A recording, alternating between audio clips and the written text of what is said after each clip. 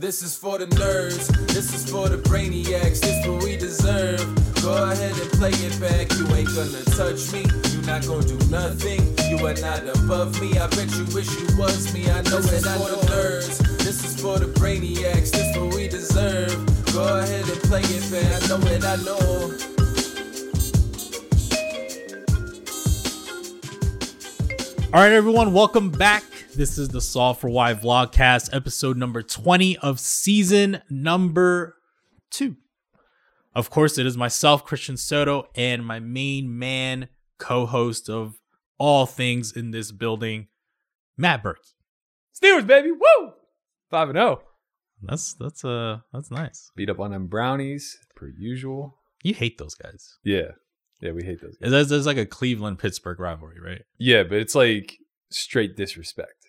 It's So like, one-way we also hate Baltimore, but Baltimore's competitive, Mm. right? So it's a real rivalry. Like, there's a little bit of mutual respect. We hate you, but like, you know, we respect you because you're a competitor. Is it like only a football thing or like all sports? Because Because it's how about hockey? Well, so it doesn't really work in any other sport. In baseball, Pittsburgh and Cleveland are NL, AL, so they literally never play. Yeah, And then they don't have a hockey team. We don't have a basketball team. got it. So there's just like no crowd. It's just this, man. Just this. It's just blood on the gridiron. It's like when high school, it's like when two high school are close to each other. Oh, Yeah. we hated Apollo Ridge, man. They were the other rural town across the river. Somehow they were rednecks and we were just like, you know, upstanding citizens. Jesus Christ. We called them scum. I woke up this morning and my eye was swollen again and I was like, fuck. So I text Dr. Edwards, that of which I heard was on this podcast for a later date. Yeah. And he's like, listen, man, the eye is nothing to play with. You should go check it out. And I was 2 minutes That's later, it. I was in the hospital, bro. Yeah. I was like, yep, nope. You went to a hospital? Yeah, because I went to the urgent care and it Yeah. was like an hour wait. And I was like, bro, I have insurance. Like, I'm going to the hospital. Yeah, Like, all right. like I was like, forget it. I'm not going to wait an hour. So I just went to the hospital. They put me under like some black light, bro. This shit was crazy right now. What'd they say? I don't know. They were like, they gave me some like ointment thing. Did they diagnose it? No, they were like, okay, like you still have this eye, and then like this is like irritated or whatever. And they were like, okay, like here's this ointment. Have this follow up with some like Indian doctor or whatever. And I was like, all right, cool. That follow-up's the biggest bullshit scam in all of medicine. Is it? Yeah, it's always just like, here's a way that you're going to give me an extra $100 for me to say that like our protocols worked, which you could just see if it heals, That's true. right? Like, I'm trying to think the last time I had a follow-up. I think it was like 6 months post-op for my ACL. They're not going to tell me anything. They're not giving me an MRI. Yeah. They're not doing any sort of, like, a doctor's going to go in there and he's going to go like this with my knee and like bend it a few times and be like, oh, your mobility seems great. It's like, yeah, go fuck yourself. I'm walking, of course. It's fine. Oh man, that's funny. But anyway, before that, we were playing a little bit of 50-100. A lot of people were following along on Instagram. Is this the part where I'm supposed to say, like, if you don't follow us on Instagram, Yeah. it's Christian Soto TV and Berkey 11, and then like Solve a for little Why TV. yeah, then the Solve for Why TV as Yeah. well. And then the little graphics come up at the bottom. Yeah. Oh, no, that's That's awesome. what we got a team for. Yeah. Okay, so then we were playing some 50-100 at the win. Whoa. I started at 100, 200. Excuse me. Just- Excuse me. Yeah. Just saying. I'm not It was an interesting day, right? Because we both went down there. There's usually only one game running, right? But this was an unusual circumstance where there was actually 2 games that of high stakes. Yours was a clear private game. Mine was like bordering on a private game for sure. I would say that they were both private. I feel like yours was relatively public. I mean, yeah, I guess it was private in the sense that the people in the game like had a say Yeah. if somebody got a seat. Yeah. But like Knock got a seat. But not got a seat 7 hours into the game. Fair. Like, not got a seat because Knock is always a lurking. Always, Well, that's kind of like what I'm saying. that's what I'm like, saying. So it was like it was like when we ran out of people, Yeah. it was like, okay, Knock, I guess you can sit. You Yeah, know? yeah. So it was public-ish. Yeah. But yours was completely private. Okay, so interesting situation. That's actually That might have been the first time that's ever happened between you and I, where like we go to a place and play two different high stake games. Yeah. I mean, it happens a lot during like big gambling times of the year, but usually the stakes differ enough where so like there have been times in the past where I've been like first up to the big game at Aria, but it's like Super Bowl or March Madness or something of that effect. And there's like a secondary game that's like half the stakes. Right. So they're playing like 3-6-12. We're playing like 2-4. And it's almost like a feeder game. Like as somebody busts or leaves or whatever, like you pull from the 2-4 game. Yeah. This was weird that they were so close in stakes. I mean, they were half the stakes. Yeah, I guess you're right. But like, but it doesn't feel the same. 51 and 1-2 feel very They're comparable. very similar. Yeah, they're very similar. Okay, so then you play, and you do well in the 100, 200 we game. got them. You come down and start playing in my game after a short period of time. I was buried, dude. I was like so annoyed the whole time. Yeah, I wouldn't let you leave. Yeah, you wouldn't let me leave. And I was like, bro, I've lost at least 7 deuces for 300 a pop. You walked for a half hour at the end of the night and you missed 4 bounties Thank God. in that half hour. No, but bro. I don't understand how, you know what? Like, that's the mark of a tight game is like when the 7 deuce just keeps getting through. Yeah, for sure. It got through all the time. Yeah. Okay, so then I was down probably like 17,000 at peak buried. Yeah. Right. And you came in. When you came in, I was still down 17,000. I just like ran it up. Like I just spun it back to even. Mm. And I felt so great. I was like, oh, this is what it feels like. Yeah. Usually you just like your destiny's sealed. You Right. know, like it's just like, bro, there's just no way. Like you're just stuck, whatever. But the talk of the town was not me getting even. No. The talk of the town that I got endless messages was like, yo, Berkey slow rolled someone with quads. And I was like, I mean, not really, but I get it. So, okay, walk me through that spot. I mean, yeah, it was a major nit roll, Yeah. obviously.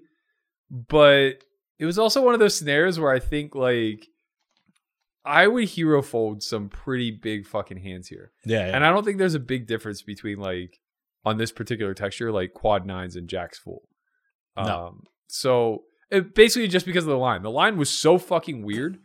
It's the only reason I considered it. If like the same exact board had come out with a different line, I would have just snapped river. Yeah. Because I would have discounted like the hands that beat me. But so effectively what it was, I opened 9s in the hijack to 300 button calls, and then one of our friendly players calls the small blind. So there is 1,000 in the pot. We take a flop of 9-9-7 with the 9 of clubs. Checks to me. I check. Button stabs for third pot. Small blind calls. I call. Yeah. So now there's 1,900 in the pot. I was already kind of looking at you funny. Like when you overcalled there, Yeah. I was like, yo, what you got, bro? Like, what you got? I was like, I could have some. I was Jack, like, you have aces? I could have like some Jack 10 that have bad blockers. Yeah, I was to the like, 9. you got aces or you got Jack 10? What you got? Yeah. You got enough? Aces would have made sense too. So the turn is now the Jack of clubs. So it's Jack of clubs, 9 of clubs, 9-7. Yes.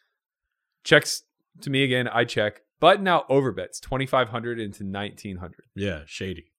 Not really a thing. Mhm. I don't think. No, Not 3-ways. no, I don't really see a 9 doing this. correct. And when his best hands don't do it, I definitely don't see 10-8 doing this. No.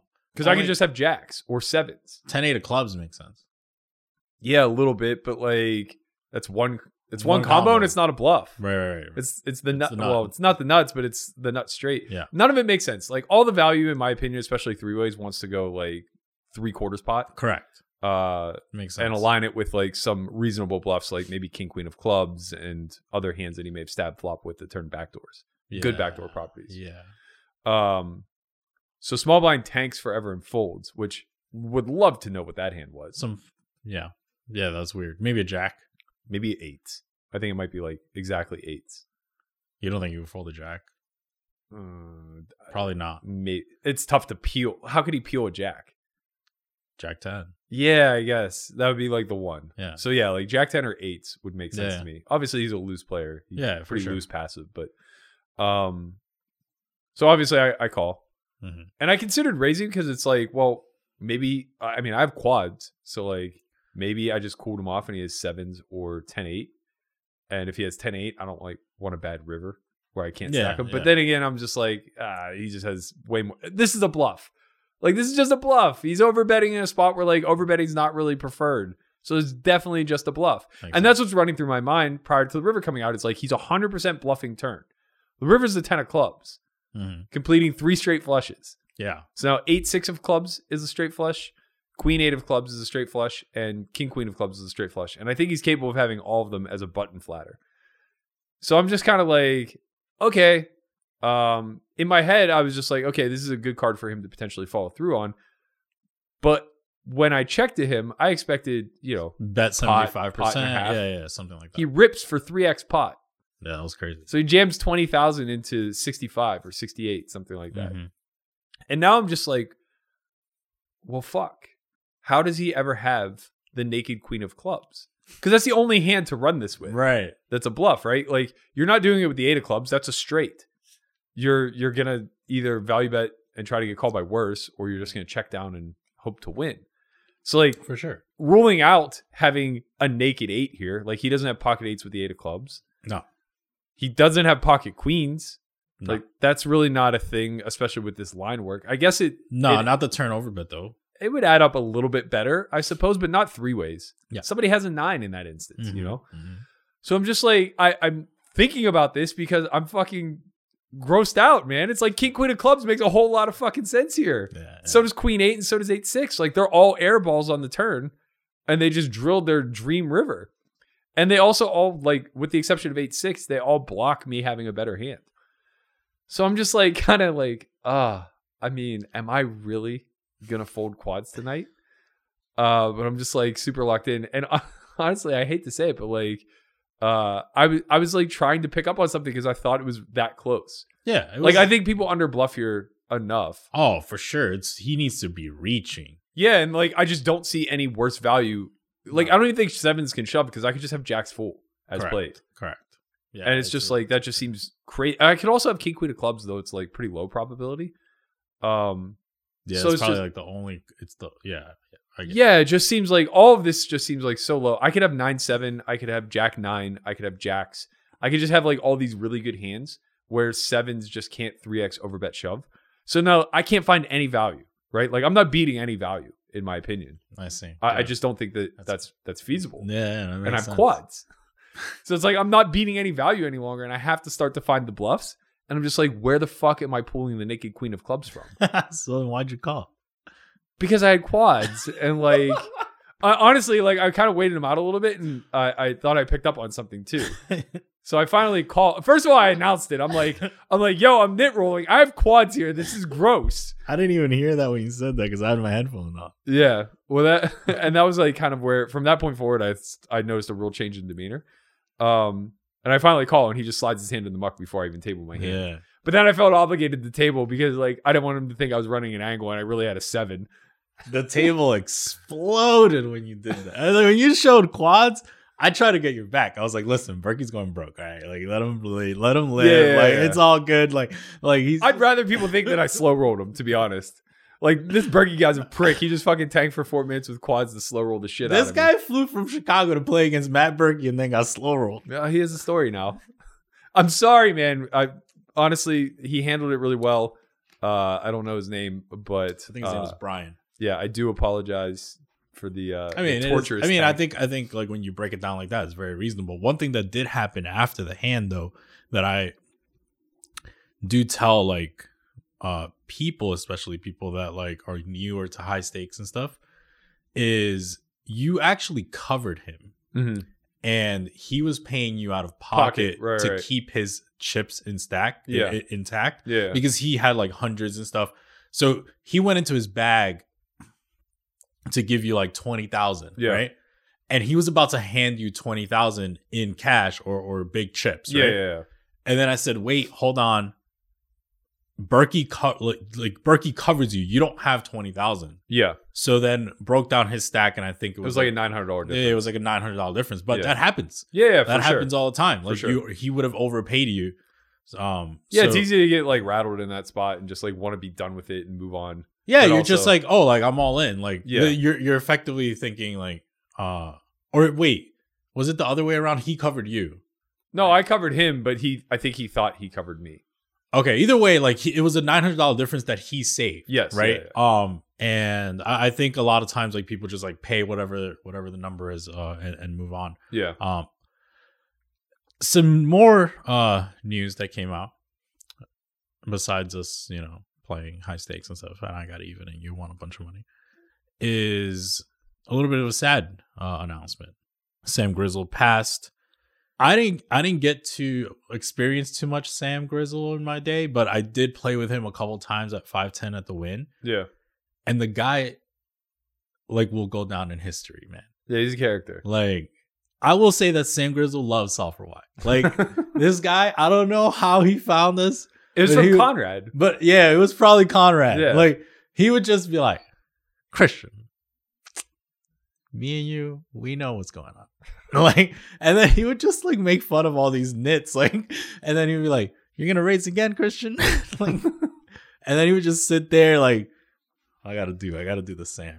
He would just sit there, always like this. And then just like super chilling, like just ready. Like, and he was a cool dude. But there are some legendary stories of Sam. And one of them was him punching Phil Hellmuth. I don't know if that happened or not, but the story is that it happened. That was my first introduction to him, was the Grizzle Hellmuth beef on like WSOP coverage. Yeah. So this had to be like back in 05 maybe. I already punched him in the face like right after that. Like, I don't know. I doubt it. But I don't maybe. know, man. Sam looked like a tough guy at that time, man. Yeah. And then the other story that I heard is the one where he was playing a mixed game and then potentially like he ran it all the way down. So Todd Brunson told me this story. Okay, go ahead. Apparently, I don't know how accurate it is, but I've told it before and nobody's corrected me on it. So I assume it's pretty accurate. Todd told me that Grizzle was getting backed into like an 800, 1600 stud game at Commerce. Okay. And that's a pretty large game. Yeah. So he was in for like some amount, I don't know, whatever it was. It must have been like 100K, something to that effect. And he was winner by one big bet. So he was up $1,600. Okay. Or maybe two big bets, 3,200, something like that. And his backer comes down and pulls him from the game. And Grizzle's like, no, you can't pull me from this game. Like, it's too good. I'm smashing, blah, blah, blah, blah. Like, I think he had like run it down and then got back up or whatever. And his backer's like, no, like, you're out. And he's like, all right, well, give me my half. So he gives him his 1,600. And Sam sits there with one big bet and like runs it up to like 6 figures or something like that. What a legend, dude. But if I remember the story correctly, he played for like days to like run it up to over 6 figures or something of that nature. And then apparently like ran it all the way back down to having just enough to buy into the tournament, whatever they were running during. It was like a 10K or something. Yeah, during like LAPC or whatever. I don't think it was a 10K, but like whatever it was. Goes up, plays it, smashes it, comes back down to the stud game, and ends up having to ask somebody for cab fare when he was leaving. Wow. Like 4 or 5 days later. There's no stories like that anymore, man. Yeah, I mean, honestly, it's like folklore because like I definitely didn't get all the details right for sure. But some of that happened. Yeah. Like, but wait, even if 75% of that happened, that's a lot. Right. Depending upon like which details are accurate, like did he actually have one big bet that he turned into 100K? Like that. Like even if he had 10 big bets, like that's like 16K to 100K, and then back down, then play the tournament, and it's like okay, maybe it wasn't a 10K, it was a 3,500, but he won it. Like it's like then he got that 100K and said, "Fuck my backer," and then I'm gonna take all my action. Sat down, and then he's like, fuck. Some people, man, I say this all the time, like I'll never be rich, I'm just allergic to money, and like that's the allergy right there, where it's just like you're always shooting for the high score. That's so insane, man. The thing is, like, I was listening to Jason Kuhn, he was having an interview with Dipthron, And he's like, like some guys like they don't need, like, we shouldn't have biographies of certain poker players. He's like, no one wants a biography of me. What are they going to be like? Oh, I wake up in the morning, lift weights, and drink my protein shake. You need the biography of Phil Ivey. Like, it's like, I woke up in the morning, shot some dice. Like, no, I think he's right and he's wrong. I think he's 100% right about like highlighting the characters. We just aren't going to have any of those old school legendary gamblers because the game is much more analytical now. Yeah. Like we understand when we're giving things up and people don't want to willfully gamble without an edge. But I think he's wrong that like he's an interesting fucking dude. Like Jason's background Him specifically. is yeah, exactly. Do we want the biography of Ben Solsky? Right. It's like he went to college, got a philosophy degree. Right. Now he's like sitting there. He has a walking treadmill in front of his fucking computer. It's like, okay, like what the fuck? I mean, yeah, like we're not gonna make. Sorry, a movie. Sauce, I love you, but like, goddamn. Yeah, we're not gonna make a movie out of it, right? Like that's definitely not a thing. Yeah, I mean, like this always turns around to like we have a marketing problem in this community for sure. Would you ever get a walking desk? Is that what it's called? Walking desk? Jason's actually gonna give me one. I literally just Really? spoke with him yesterday. Him and his now wife Bianca are moving into another place and they're getting rid of a bunch of stuff. So he's like, I have a standing desk and a treadmill. He's like, I can't walk and play at the same time, but maybe some people can. I don't know if I can. I'm gonna try. Sauce has like videos of him doing that. Yeah. Like he's literally teaching while walking. Yeah. I'm like, okay. I think there would be a better chance of me like writing while walking. Yeah, that's cool. Which would actually be great because I struggle a ton to just like sit and stare at a screen and like put words to paper.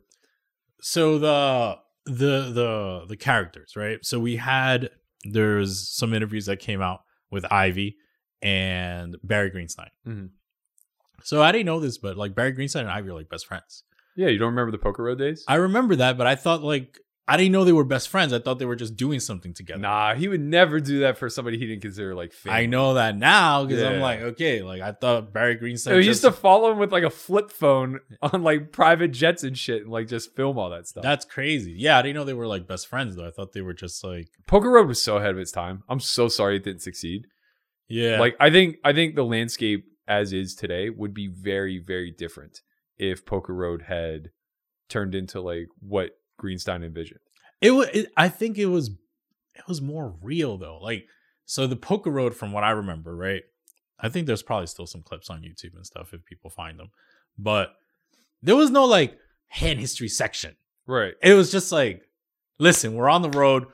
Ivy's shooting some dice. We were in Paris. Then they're in London. Yeah. And they're just like, yeah, you got a private room to shoot some dice. And then it's like, hey, tell us the story about the time that Yep. you were like, It was vlogging Yeah. before it was a thing. but it right? was more like stories and action. Not Yeah, 100%. And then the podcast was very much the same. It was Gavin Smith, Joe Seabach, and then there was a host of others. I think Ali Najad was on there at one point.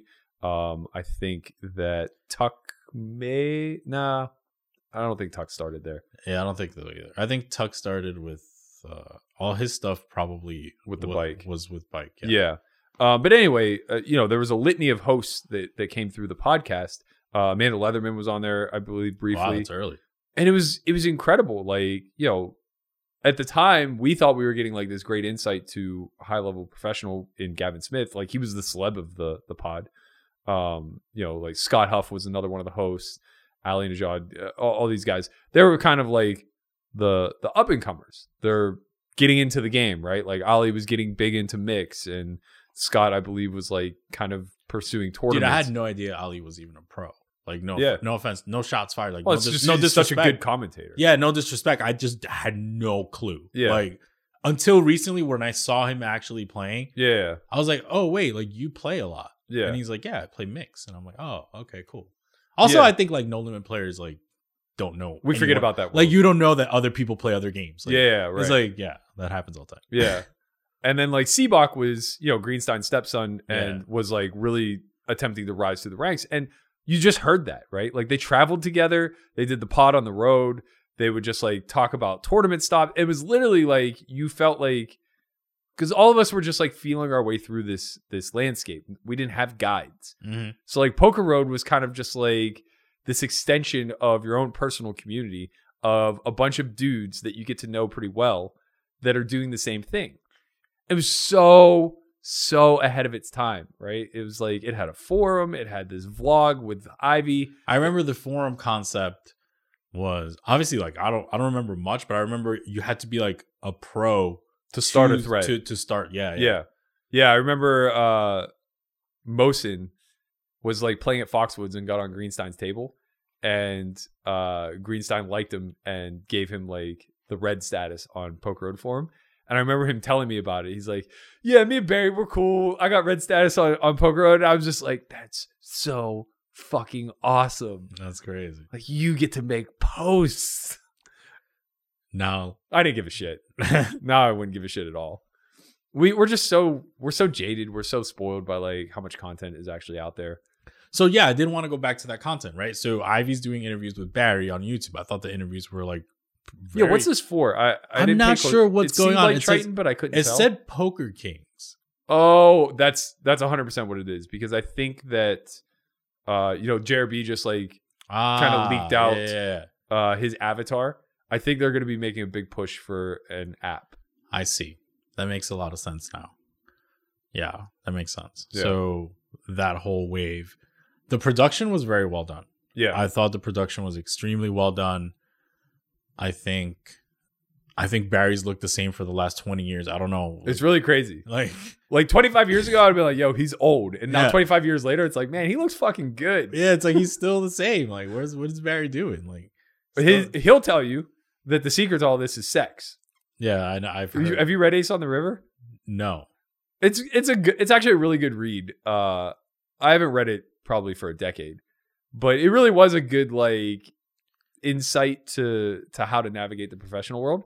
And he puts a real big emphasis on being able to fuck. He's just like, yeah, you go on the road, you gotta bring a girl with you. Yo, me and Barry me and Barry about to go to DR, bro. Like, me and Barry about to go to DR. Me and Barry about to hit every single He spot. doesn't want to go to DR. He wants to go to the Philippines. All right, let's see. The guy has a taste. Yeah. He has his taste. There's there's a little bit of chinitas out there in DR. What? You don't know what chinitas is? No. Like Chinese girls, Oh, okay. like chinitas. I don't speak Spanish, man. Yeah, but I'm incorporating you. Just Okay. like I learned little words from you, yinzer, like like chinitas. Mhm. Sure. Okay. I'm crazy, bro. All right.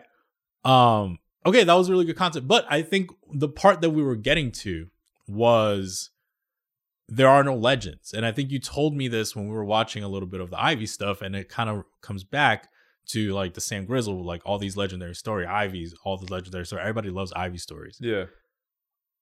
Where are the stories from today? Like, it's like, I don't want to hear about Everybody's cool, calm, and calculated, man. Yeah, like where are all the stories, man? Like we need some. You know who has the stories that doesn't say it is Bryn Kenny. Yeah, probably. I think Bryn Kenny has some stories in the locked in tub. Well, he definitely has like some famous like paths of busting like infinite rolls I've seen him, and then running it back up. I've seen some interviews with Bryn Kenny. He's like, yeah, I used to bet on commodities. So he would bet like piles on commodities. Yeah, it seems like a smart, sharp play. He would just bet on commodities. The thing is, like, you just don't see that now because you get scorned for it. It's not celebrated in the community at all to be a gambler, right? It's celebrated to be a calculated killer. Nobody who takes their shot and misses is going to be revered. And even those who take their shot and get there are just going to be seen as lucky. So let's talk about that. We were talking a little bit about the poker ladder on our way here in the car. And the interesting part about it, right, is when you even live or online, you play, let's just take the live example, right? It's like 1-2 no limit, right? That's the bottom. Then you go from 1-2, whatever. There's like a little bit of a half a step up to 1-3, depending where you live. Yeah. Then it's 2-5. Then there's like slight variations of 2-5. Yeah, right? there are like interval steps in all of these. Right. Where So the it's like cap changes. Yeah, 2-5, 500, 2-5 up to 1500, right? Yeah. So it's like there's like another half step up. Then it's 5-10, 1500, 5-10, no cap, Mhm. right? And then from there you go straight 10-20. Then there's like a little bit of variation there where it's like this 1020. Well, the game just becomes versatile. Right, it's very exactly. Yeah. You've said this in other podcasts where it was like, okay, is either 1020-40 or is 1020 deep or is 1020 just standard? You know, It's basically, Yeah. I think it just basically accommodates the who's players. playing. Yeah. Correct. Like, oh, we have a guy who wants to play bigger, but like we're obviously not going to get a 51 game going. Correct. But then the ladder stops. I think pretty much across the board around the country, 1020 is often the biggest game available. Unless other things are going on, right? So then from there, it's like 1020. The next step is usually 5100. And that's not normal, right? So effectively the ladder has stopped and you have to get creative with the way you move. Even 50-100 is not common. No, that's what I'm saying. Yeah. The next step, sorry, excuse me. The next step is 50-100 when available. Right. That's like the Right. entry into the rare air. Right. But I feel like 50-100 is probably the least common stake of quote unquote high stakes. Yeah. And all of the stakes are non-common or not common. Yes. Right. Like, and this is funny too, because like, you know, I've been in Vegas since 2008. I can count on my hand maybe the amount of times I've seen 25-50 run. I'm exaggerating, obviously. It doesn't but, run like, often though. Yeah. It's not a common game at all because obviously 1020 just becomes 2040 and the difference is minimal. Mhm. It's just the chip in play, right? And like honestly, it's a weird phenomenon, but live cash players specifically don't use $25 chips very often. That's a West Coast thing. Yeah, I guess. It's Yeah, West you play like 1025 back Yeah. east, Mhm. and then it becomes 25-50. Correct. Yeah, that makes a lot of sense. I don't think we'll see much of that moving forward in the future. I think you'll see more of an adaptation of what you see in the West Coast because it monkey wrenches The Sims if you do the 1025 or if you do 25-25, right? Like people want what they're comfortable with, which hopefully will go the opposite way. Hopefully we'll steer into like what's or what's not comfortable. Mhm. But like, you know, those pre-solved ranges make a lot less sense whenever the small blind is not half. Yeah, that makes sense. You know, when it's significantly less or when it's equal to. Mhm.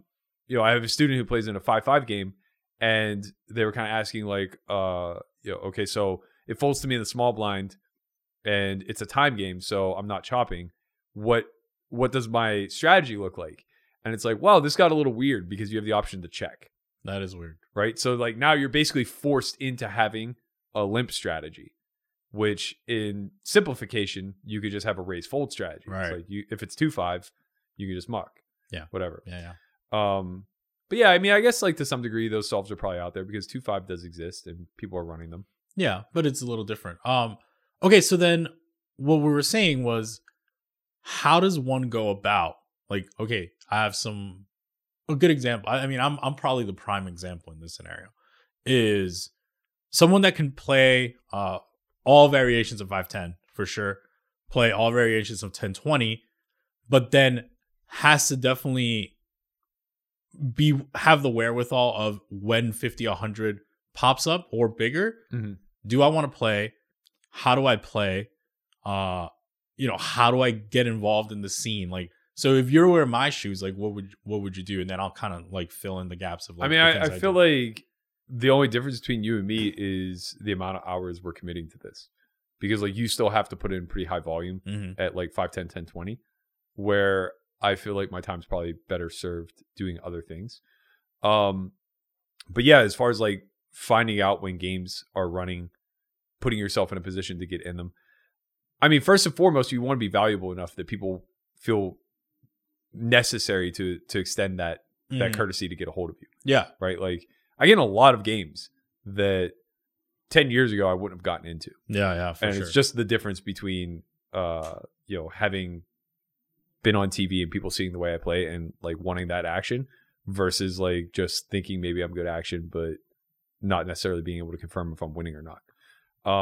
So I think that that's worth a lot. I think networking obviously is worth a ton, but also just like playing in high traffic areas, yeah. which makes sense. Like, you know, Just being in the building a lot of yeah, times. it's too, like if 1020 is running at Bellagio, then that's the most probable place to have 50-100. Yes.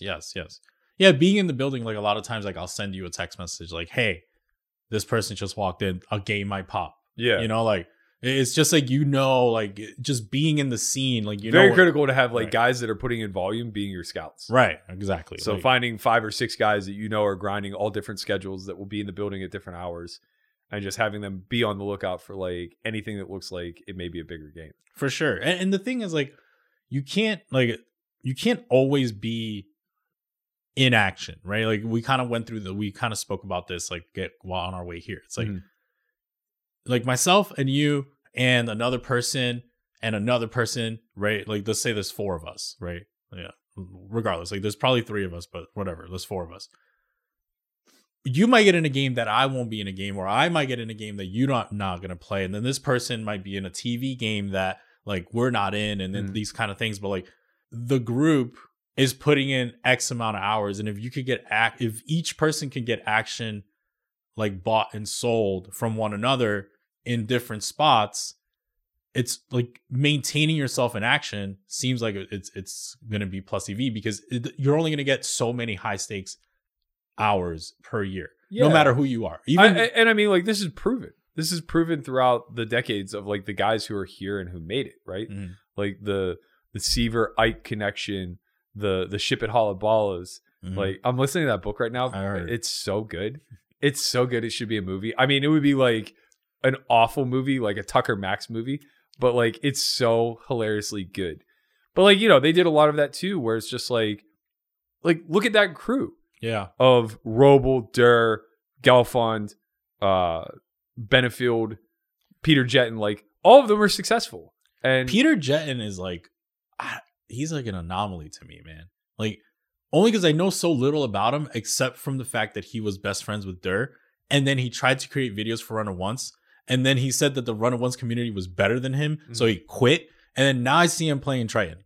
Yeah, and I'm like, okay, what's going on, man? Like, either they were better than you or not. And it's like, maybe they were. Maybe he just didn't see the value in communicating like what he thought was his edge. Yeah, his edge is like, listen, I'm friends with Durr, and like we about to do this thing. Yeah, like, and I don't want to tell you. Yeah, I'm just getting into that part of the story. Like, they just introduced Durr. Peter was actually introduced prior. I think that they had a mutual friend. I haven't figured out like who literally everybody is in the crew, because there's so many. They only use the online monikers. Yeah, and like I wasn't familiar with some of them, but it's really awesome to listen to. And yeah, it's just like, it's proven like these guys effectively create hedges, or like hedge funds. Yeah, poker hedge funds, right? And it's so smart to do. So like here's a good example. Like say we took our collective crew, right? We took like you, me, and then 3 or 4 other guys that we're pretty close with that are happy to like chop up action a little bit. Mm-hmm. And we all pool our money and we say, okay, here's the way it's going to work. Anytime any one person is in play, the fund is going to have 30% of them. Okay. And then they're free to do whatever they want with the other 70. They can keep it, or they can sell some of it to the fund if they feel like they're extended, right? Yeah. So say we all put up $100K. We have a $500,000 fund between 5 of us. Yeah. At any given time, the fund is going to have 30% of anybody's action who's in play. And then if they want to sell a greater piece because they feel overextended, then they do so, right? And we just all make it our priority that we're only going to take a distribution once a year from the fund, right? Okay. Not only do you put yourself in a position where you're able to play a $500,000 or games where like you have basically a $500,000 bankroll instead of like your 100K, but you also put yourself in a position where the 5 of you are collectively growing together. Mm-hmm. So now you're getting access to games that you wouldn't otherwise have. Yes. You have the ability to, network within the 5 of you, but also like chop up action in a big way.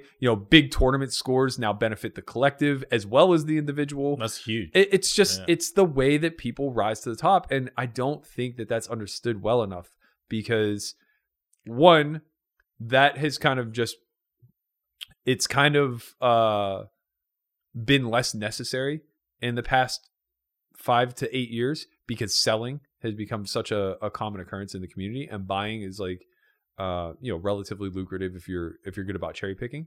But then 2, online in America just like isn't really a thing. Yeah. So these pods aren't forming as easily here, right? Like people aren't collectively coming together from all ends of the United States and just meeting in this online forum and like getting to know one another and like, you know, Yeah. like if you, for example, if you look at the Ship It Hall of Ballers, it's like they're from all over. They're from the Midwest. They're from the East Coast. They're from Texas. They're from But they all had a lot of respect for each other because they played online together. yeah. They basically all like came together Yeah. in the 2+2 realm.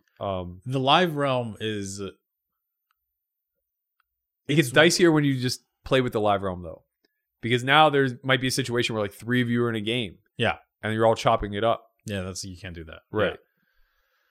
Yeah. And it's so small. Like I you know, people say this a lot, like, oh, the high stakes world is small, but it really is. Like it really, really is. Yeah. Like it's like now, like me teetering into that world is just like, man, there's like maybe there's like 50 of us in town. Yeah. Maybe. Yeah, You yeah. know, like it's like, okay, and it's like even LA, like you start knowing like who's in LA just because it's so close. Right. And like, you know, we trade people back and forth kind of. Yeah. So it's like such a small collective of people. And there's such a small number of games available. Like, correct. Like even that 50-100 game, it's like I was jonesing to play because the game's really fucking good, and I just popped off a big score in the 1-2 game. But then I'm also thinking to myself, it's like, well, if I play, then I have none of chin, Mhm. or I could just pass and just like take a chunk of chin. Yeah. And it's like, what's worth more of my time? Like me taking all of myself and having none of you, or me just going home and going to bed and then just like taking a piece of you. Yeah. Um, Either one's fine. yeah, both of them are obviously really profitable, and it's just a matter of like how I want to spend my time Yeah. and stuff like that. I mean, like if you're gonna make quads, you know, I think you should sit. Oh man, the funniest part too, and like this is obviously like a silly thing to point to because it doesn't matter, but I waited for that seat for all of 15 minutes, Yeah. and in that 15 minutes, Brandon Myers ran kings into aces twice. Yeah. Allegedly, it was queens into aces the second time. but- Oh, okay, sorry. Sure. I thought. No, I thought it was kings into aces twice also. Okay, But so he it's ran fine. kings into aces to get stacked, and then queens into aces to get stacked, and then he has to leave. Yeah. Like he quits the game, right? I don't know how many buy-ins it was worth, but it like, was he was down 20,000. Yeah, so Okay. 2 buy-ins. okay, yeah, that's not too bad. I thought like the first one was worse. Well, he was winning. I So see. so yeah. Okay, so it was a 40K pot with the kings Right, versus right, aces. Okay, yeah, cool. So he vacates the seat. No more than 2 hours later, I'm winning a 40K pot, No. 40K plus pot with quads Yeah. versus an airball. You got the luck. Like the bad luck ran out. Right as I went to sit down in the seat, I go, all right, let's go. All the shit luck's out of this seat. There's no way I'm getting coolered. It's maybe it's There's obviously nothing to it, but it's just kind of funny. but it's kind of funny. It is funny. way it all Sometimes you works do out. feel like you get the lucky seat. Like, Yeah. Some days you do, some days you don't. Man, yeah, it's wild. I am curious to see what that pops up with like the Ivy stuff. Like Ivy stories are always interesting. It's interesting because Durr was doing he's been doing kind of hand histories for Triton. Mhm. I don't know if you've seen them, like the one where like they shut off the lights on him. No. Okay. Is it good? It's pretty I funny. mean, you love Dar, so. Oh man, the guy could do no wrong. He's the only one left. I've said this a couple times. Like I had a couple like idols, like it was like Durr, Jay Carver, Vanessa, and these people were like, I met Jay Carver and Vanessa, and they're great people, but they're not the same like on TV. Like it's like, you know, I met Vanessa, she was blasted drunk. I'm like, okay, like I guess she's cool though. That was great. Like Jay Carver, like he was like, you should fold, and I'm like, okay, I don't relax, bro. like, oh, okay. And then Durr, I gotta keep the mystique going. I'm not just gonna it's gonna run away one of these days. I don't Yeah. know. Okay, but they both are doing like their own thing. It seems like they're both trying to be like a little bit in the limelight again ish, or Yeah. they just have like deals, which is the more I think their likely of business connections are what's incentivizing this. Yeah. Like, you know, they've been in Macau for the better part of a decade now. Yeah. I'm sure that they're pretty looped in with like Fua and all the guys that are behind Triton and behind Kings. And, Yeah. you know, I imagine that this is all business. They're in the mix. Yeah. They're in the mix. Okay, we have 2 topics. You get to pick one. Only one though. Okay. Next week we'll save. We can talk about Pad's Twitter thread messages. Sure. Or we can talk about what's about to happen in 2 weeks, which is Daniel Negreanu versus Doug Polk, finally coming to a pinnacle. Mm-hmm. Which one you want? I mean, I think it's more relevant to save the Negreanu one. Okay. But also, I don't think there's a whole lot to unpack from the Pads thread. Okay, quick thing with the Pads thing, right? We don't have to unpack it, but effectively what he's saying is that when people think in a group, then it harms the entirety of the collective, because people are either afraid to go against the grain. That's pretty much it, right? Yeah. I actually think his tweet is really relevant, but perhaps hastily worded, because it makes it sound like community is a bad thing. Paz been going a little spicy lately. Like in the I like that. In the last 4 months, especially since he's left BB staking, like he's kind of, or was it bit staking? Bit B. Okay. So, okay. You were there. Yeah. He's like been free to speak, which is like what he said initially when he left. He's like, oh, like now I'm free to talk. Yeah. And he's been talking, you know? Yeah. I think like the underlying messaging of that thread that he put out is accurate, and we see it in other elements of life. I just think that like he kind of hastily worded it where he put a big emphasis on the downside and kind of like was a little flippant about the upside of community. We see this with religion all the time. What he's really talking about is dogma, right? So whenever you demonstrate, or I should say, whenever you build out a community that is going to have an inherent hierarchy, and almost all communities will, right? There are going to be community leaders. There are going to be those that are active in the community, and then there are going to be community lurkers. As that happens, an inherent pride for that community occurs. Right? We saw it on the onset of the show. Like, I'm proud as fuck to be from Pittsburgh and to be a Steelers fan. Yeah. But it's silly. Same it's with nonsense. But yeah, but it, from DR. As far as like human traits go, it's silly. Because it implies that there's some sort of elitism to aligning yourself in this particular way versus that particular way. Right? It creates a right and wrong. But yeah, anytime this hierarchical structure begins, now whatever the leaders are messaging towards the collective starts to steer in the direction of dogma. And what I think he was trying to point out is that then creates a very high level of toxicity whenever the rest of the collective isn't really free to think and act as they see fit. And it's not that they're not free to, but it's that the alignment and pride into the community doesn't allow them to, right? Because disagreeing with people that you idolize, whether that's God in a religion, or whether that is a celebrity in a community, or whether that is a professional in a community, whatever the case may be, we kind of like don't acknowledge the limited scope of what their message offers. And I think professional, you're saying? The professional, the deity, the celebrity, whatever. I get it. It's all flawed, right? Because even like from the deity standpoint, like let's for argument's sake say that the entire universe believes in one solo God and we all operate under sort of some sect of religion. The issue is that like none of us have actually communicated with this God. So the message is not actually being passed down from the top. It's a giant game of telephone where man made some sort of message at the top and have now dispersed it out, right? And with each layer that it comes down, the translation is getting off more and more and more. We see this in diet and nutrition a lot, where experts all think something collectively, right? I think all experts in nutrition would agree collectively that a whole foods, well-balanced diet is going to be pretty healthy. Yeah. Right? Whether they think that's the most optimal or not doesn't really matter, right? But they can start with the baseline of these micronutrients are necessary for all human beings, right? But the problem is, as that information gets understood at the top and it's complex and nuanced, it gets simplified now as it gets passed down layer by layer. Yeah. And by the time it gets to the bottom, it's if it fits your macros, bro.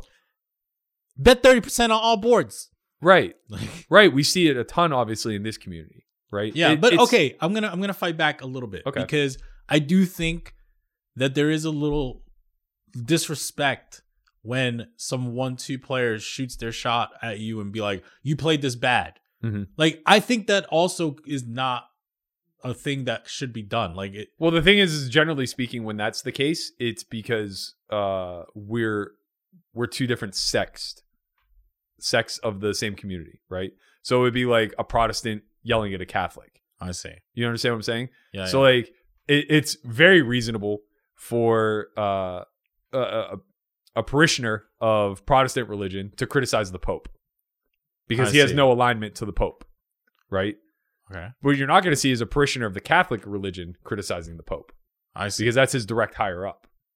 And Okay. I think like so how does that connect here? so like online versus live, for instance, Okay. right? But if a 1-2 Some live player tells you that you played this hand bad at 5100, Yeah, it feels as if that person is out of line or out of their lane in a way. which is definitely true. I guess what I'm saying is that it's just likely that we don't like, Or you're just playing two different games. You're qualifying it by stakes, and the reality is it's qualified differently by thought processes, right? Like there are going to be people who are contrarian, and there are going to be people who are kind of going with the group.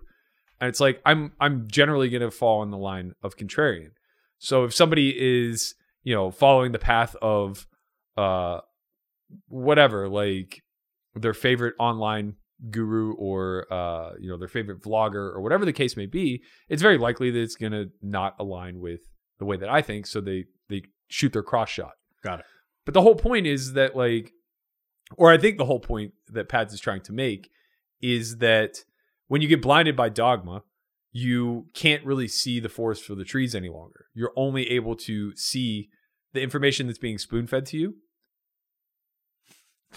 I just don't like that term, like the forest for the trees. Like, Why? the trees are in the forest. That's the point. Do you not understand the analogy? I don't know. So it's a metaphor. You can't see the forest through. You can't see the forest for the trees. In other words, you can't see the big picture. You can only see each tree individually.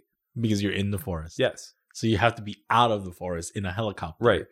going over the trees. Well, you don't. Sure. We could put it that way. Okay. But yeah, it's the difference between having a microscopic view of something versus like the 30,000 foot view. So when you're in the forest, right? Yeah. Like you're looking up and all you see is trees. Right. But you can't see. So you can't that- acknowledge that that's a forest. You can only see the trees. Yes. But you know you're in the forest, though. I mean, I get it. Okay, I got it. Okay, you're in the forest. You couldn't tell me where the boundary is. You couldn't tell me where the forest ends. We don't know when the forest ends. Right. Or begins. Or for that begins. matter. Yeah. All we know is that there's a bunch of trees. Yes. And we could be literally right out. Like we could be like steps away. Yeah. Right? Yeah.